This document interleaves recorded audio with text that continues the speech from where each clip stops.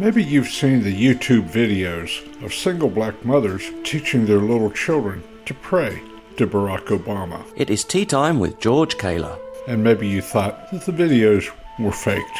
At the time, a white Democrat lady said she prayed to Obama as well. 12 years ago, when I saw those videos, I thought that nobody could be so misguided as to think Barack Obama was their God, even though he promised the black voters that he would pay off their houses, their credit cards.